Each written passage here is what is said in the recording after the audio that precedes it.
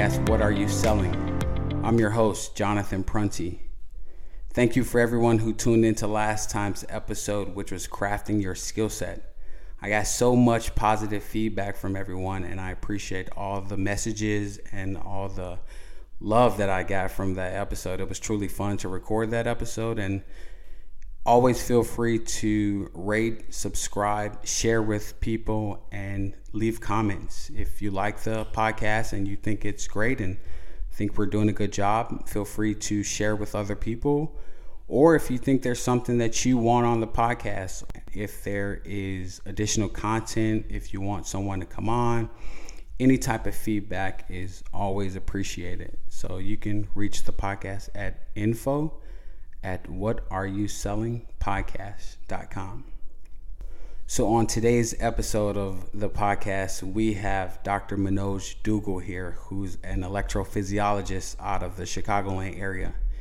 He has been practicing medicine for over 23 years, and he is gracious enough to let us question him today and put him on the hot seat with the What Are You Selling podcast. Welcome, Dr. Duggal. Thank you, Jonathan. I know we had spoke about having you on the podcast a while back. I'm really appreciative, really excited to have you on here. I know our listeners can get so much wealth of knowledge from you and the information that you provide. I know you've seen so many reps over the years, and I know you've seen tons of cases over the years. So let's just get started and hop right in. Kind of tell us about your background and where you came from, and give us a little insight on that. Yeah, sure, Jonathan. I was born in India and went to medical school in India. I came to the United States in 1990. After doing my training in internal medicine, I did advanced training in cardiology and cardiac electrophysiology. So I started to practice in 1997, and I've been in practice since then. And my focus of practice is cardiac arrhythmia problems and treating them. Now, as a kid, did you always imagine that you would have been a doctor, or what did you want to be as a kid? You know, you will be surprised.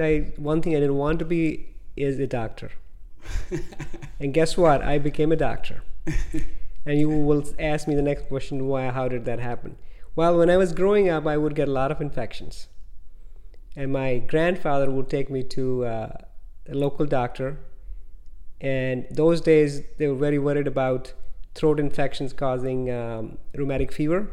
So I would get stabbed with a big needle in my butt.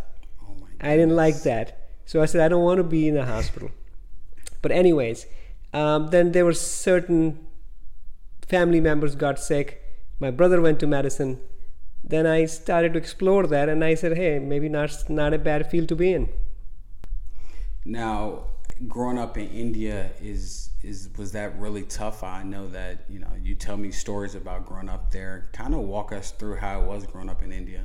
Well, growing up in India, when I was in India, there were either you worked for the Indian government or there was really no private jobs. So my dad worked for an Indian government. He was a civil servant, and a lot of resources from education standpoint and people helping you do stuff, but competition is intense.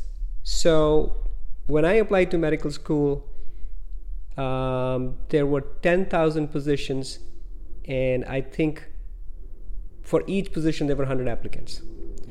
And you have to sit through each medical school, have their own exam. Once you get into do the exam, you do well, then you get into medical school.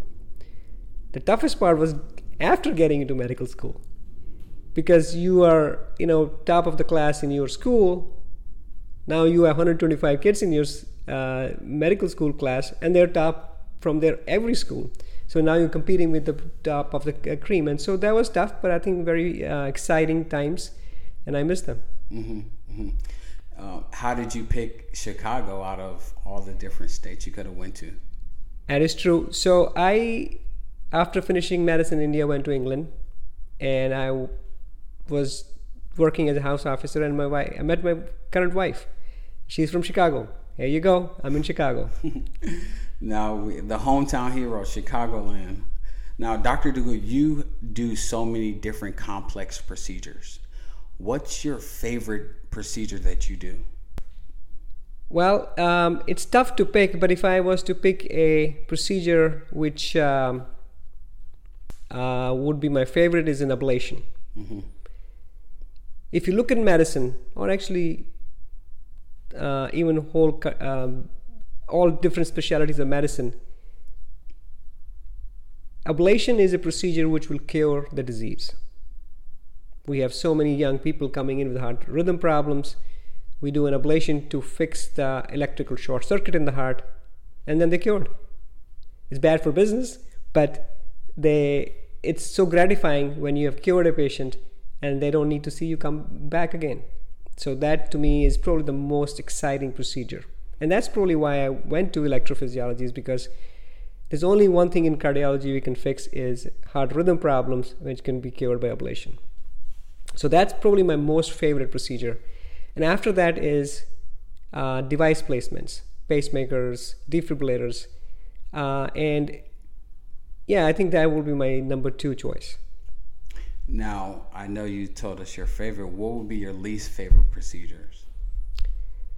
Well, the least favorite procedure is not the procedure itself, but when you're going in for a procedure, the patients are so sick and you are concerned about their health. In other words, how will they do? And so you go into a procedure with some sort of an anxiety, like, how much to do, how little to, when to stop. So that creates a anxiety in my mind, and I think that's my least favorite procedure, even though those are the group of patients you can help the most. But those going into that procedure, it makes me anxious. I can definitely see how that can be challenging. You mentioned about different types of patients who you're able to help. Over your 23 plus year of experience, has there been a patient who you can recall that's kind of changed your view on medicine or how you run your practice? So yeah, I mean, I've seen hundreds and thousands of patients, but then certain patients which you can't forget. And this is going back to 2000. There's a device called pacemaker, biventricular pacemaker with CRT. So basically you're pacing the right and left side of the heart. The patients who go into these trials for device placements, because this was a clinical trial back then, who have heart failure and really sick. So one of those patients, I implanted a pacemaker with CRT, or biventricular pacemaker, whose heart failure was really bad. I mean, he would spend weeks in the hospital, go home, come back. So we put this device in, and he did really well. For 6 months, he did not come to the hospital. So I felt really good. I mean, like, this is what we wanted to do. And then we get a phone call from the patient's daughter after 6 months that he passed. So then the good part of these devices is we can actually go back and retrieve what the patient died of. And he died of a cardiac arrhythmia called ventricular fibrillation. To me, that was a experience which was good. Like, I helped him for 6 months. I mean, his quality of life improved, and he was really happy when he would come to see me in the office. But then we missed something, right? He died of heart rhythm problem. And those days, we were not implanting ICDs in those patients.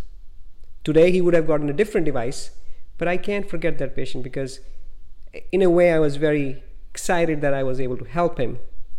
But then our lack of knowledge at that time, we did not get him the best treatment at that time. So, medicine changes.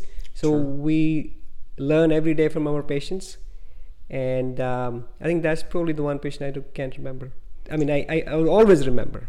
That's such a good story. Now, even thinking about the patients that you've had, it's tough for me when I'm doing those pediatric cases, just because you see the young patients, they're struggling and they need a device. And for me, I've been in medical devices for 11 plus years. I try to never get emotionally attached, right?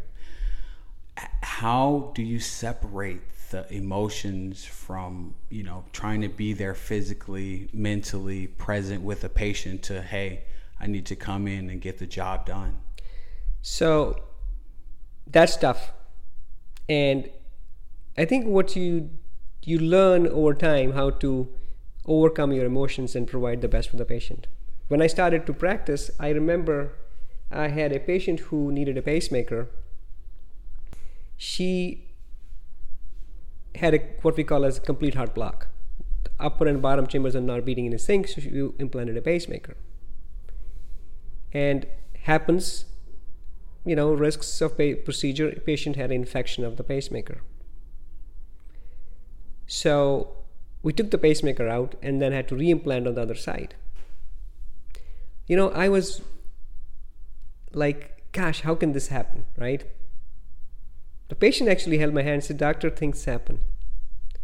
So, as you do more and more these things, you build resilience. And the reason why you build resilience is not because you don't care, is you care so much that you want to overcome your emotions to provide the best care. Mm-hmm. Mm-hmm. So I think you learn from your patients. And these patients are generally older, and they have wealth of experience and knowledge, and I think they help you. It's so tough for me, like I said, seeing those pediatric patients, but like you said, you have to build that resilience. And even from seeing the sales reps that you do, I know sales reps call on you all the time. You've seen thousands and thousands of reps. What advice do you give to the newer generation or the younger generation sales reps as they come up or as they're interviewing for these jobs, looking for these specific types of roles in medical devices? I think being a sales rep is a very difficult job for two reasons. One, you're torn between two goals. One goal is to provide the best care for your patient, and second is you are a salesperson, you have to sell it. I think the number one advice I would give to any salesperson is be part of the team. I treat my sales rep as part of the team. Number one. Number two, learn as much as you can about your device and also your competition's device. Because a true salesperson is, if he's part of the team, is going to say, hey, my device is probably not the best for this patient, and you should go to a different company. I think it's a team approach, which is, yes, of course, you're self-centered, you want to grow your business, but at the same time, you focus is the patient. We want them doing well. And I think once you get that approach in your head, I think you'll be successful. Now, have you seen mistakes that sales reps have made as they've called on you over the years? Yes, of course, we all make mistakes. I make mistakes. But the bottom line is when you're part of the team, somebody will catch that mistake. Mm-hmm. So the patient doesn't get affected or suffer. So I think the bottom line is to call out if there is something which you think is not right. Doctors, reps, nurses, anybody who is involved in the care, and say, hey, listen, I think there is something not right here, and I think mistakes happen. They will continue to happen, but I think the bottom line is, can we catch those mistakes before it results in a safety hazard? Now, I know that when I started working with you, I was so intimidated just because you were this pretty well-known physician throughout the Chicagoland area. And I was thinking to myself, hey, I have to be prepared. I have to be on my A game. And I don't know if you remember this story. During the paperwork, I ended up messing up the paperwork. I was prepared, but I think I was just so nervous to, do the case. And I know a lot of reps out there, they just get nervous. What recommendation do you give to us so that we can overcome, that nervousness when we work with a big physician or a big name doctor? I think the number one is honesty. And once you're honest about what are you doing and about a mistake, it was going to take you a couple of cases, and then you will overcome all that anxiety, because at the end of the day, what I feel is any doctor who works with a rep, they're part of the team. And if they're honest, I think the anxiety will go away soon. And be prepared. I mean, spend time learning about the patient. Of course, you can't go into the medical records, but you can talk to the staff before the doctor arrives. Hey, this patient is coming for this procedure. What is the reason for this procedure? So you are on top of it. And I think once you have the knowledge, anxiety will be much less. And then at any time, I think every physician appreciates is you asking questions. Questions which are relevant to the patient care. And I think the more you engage in dialogue with the physician and the staff and the team, the less anxious you're going to be. Mm-hmm. No, that's awesome. That's great feedback that our listeners can definitely take with them. With the cases that you do, how important is it for the reps to communicate beforehand or prior to the cases for a tough or complex procedure that you have? So, most of my reps who I worked for years and years, and including Jonathan, you guys make an effort to know the patient. So when I walk into the room, then, what I'm planning to do, so it makes you part of the plan and the team, and it makes you prepared. So now I treat my reps as part of the team as like their extra pair of eyes and ears. So that to me is the critical piece. So at the end of the day, only thing what matters is that person who's on the table who comes out with the best outcome. And we all working to achieve that. So I think tough cases, and then, sometimes when I am running into a difficult situation, because you sometimes need different tools, the key would be for somebody like you to be on top of it. In other words, hey, what do you anticipate next step would be? So what that does is it reduces the level of frustration on the part of the physician, because it's you're having a tough case and now you have to tell everybody, hey, I need this or that. But if you're on top of it, and that comes with experience. That's not going to be day one, but over time you will learn, all of us learn, how to overcome and anticipate what the challenges can be and be prepared. Mm-hmm. That's so true. So you would agree that being able to adapt and change quickly during a case is probably super important. Yeah, I think it's really important, is because sometimes as a physician, you're so involved in what you're doing, you forget that there is some other tool which could be helpful. And I think the reason I work with the same reps all the time again and again, because I have a confidence in them, and they may offer me something which I maybe didn't think about, and that would be helpful for making that situation handled more efficiently. Mm-hmm. How important would you say is product versus a relationship with the sales rep? Well, product is very important. Knowledge about the product is very important. And both those things, knowledge and product, is presented to you by a sales rep. So it's a package. Mm-hmm. So, not just as I started the case with, a rep who's truly a part of the team will say, hey, my product does not offer all the stuff what you need for this patient. So that speaks for the knowledge and the honesty. I think if you have all the 2 or 3 elements, it's going to be a win-win situation for the patient and the team. That's great feedback as well. But I'm keep thinking about this because I've made these mistakes before, and maybe you can share with our listeners, what are some unsuccessful traits or habits that you've seen sales reps make over the years or as long as you've been practicing? I think the number one mistake sales reps make is being rigid, inability to change. Things change every day. Okay, so let's give you an example. The product is out there and there's a recall. And that speaks about the integrity and the honesty of the company.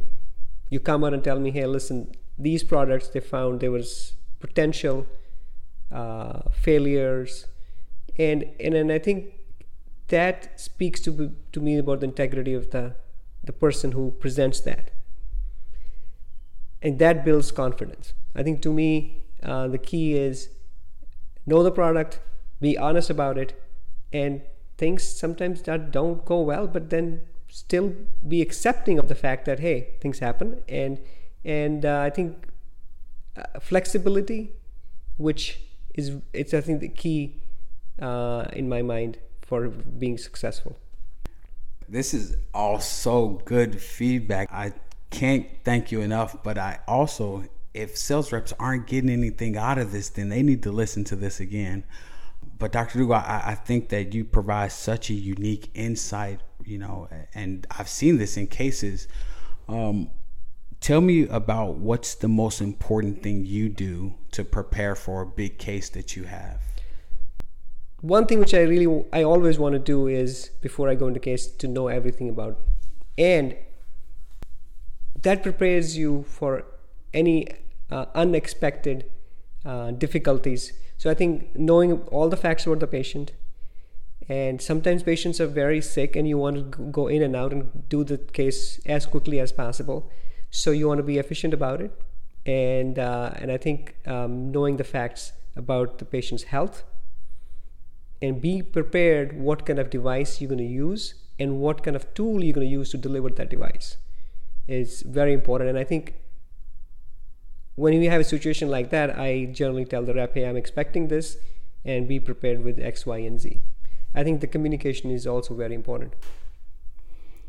Do you have cases at times where people, even the staff or the reps, don't communicate enough, and how do you address that during a case? So I think you raise a very important question, because if you're part of the team, you should be comfortable to be able to communicate anything which is you see which has been missed by somebody else.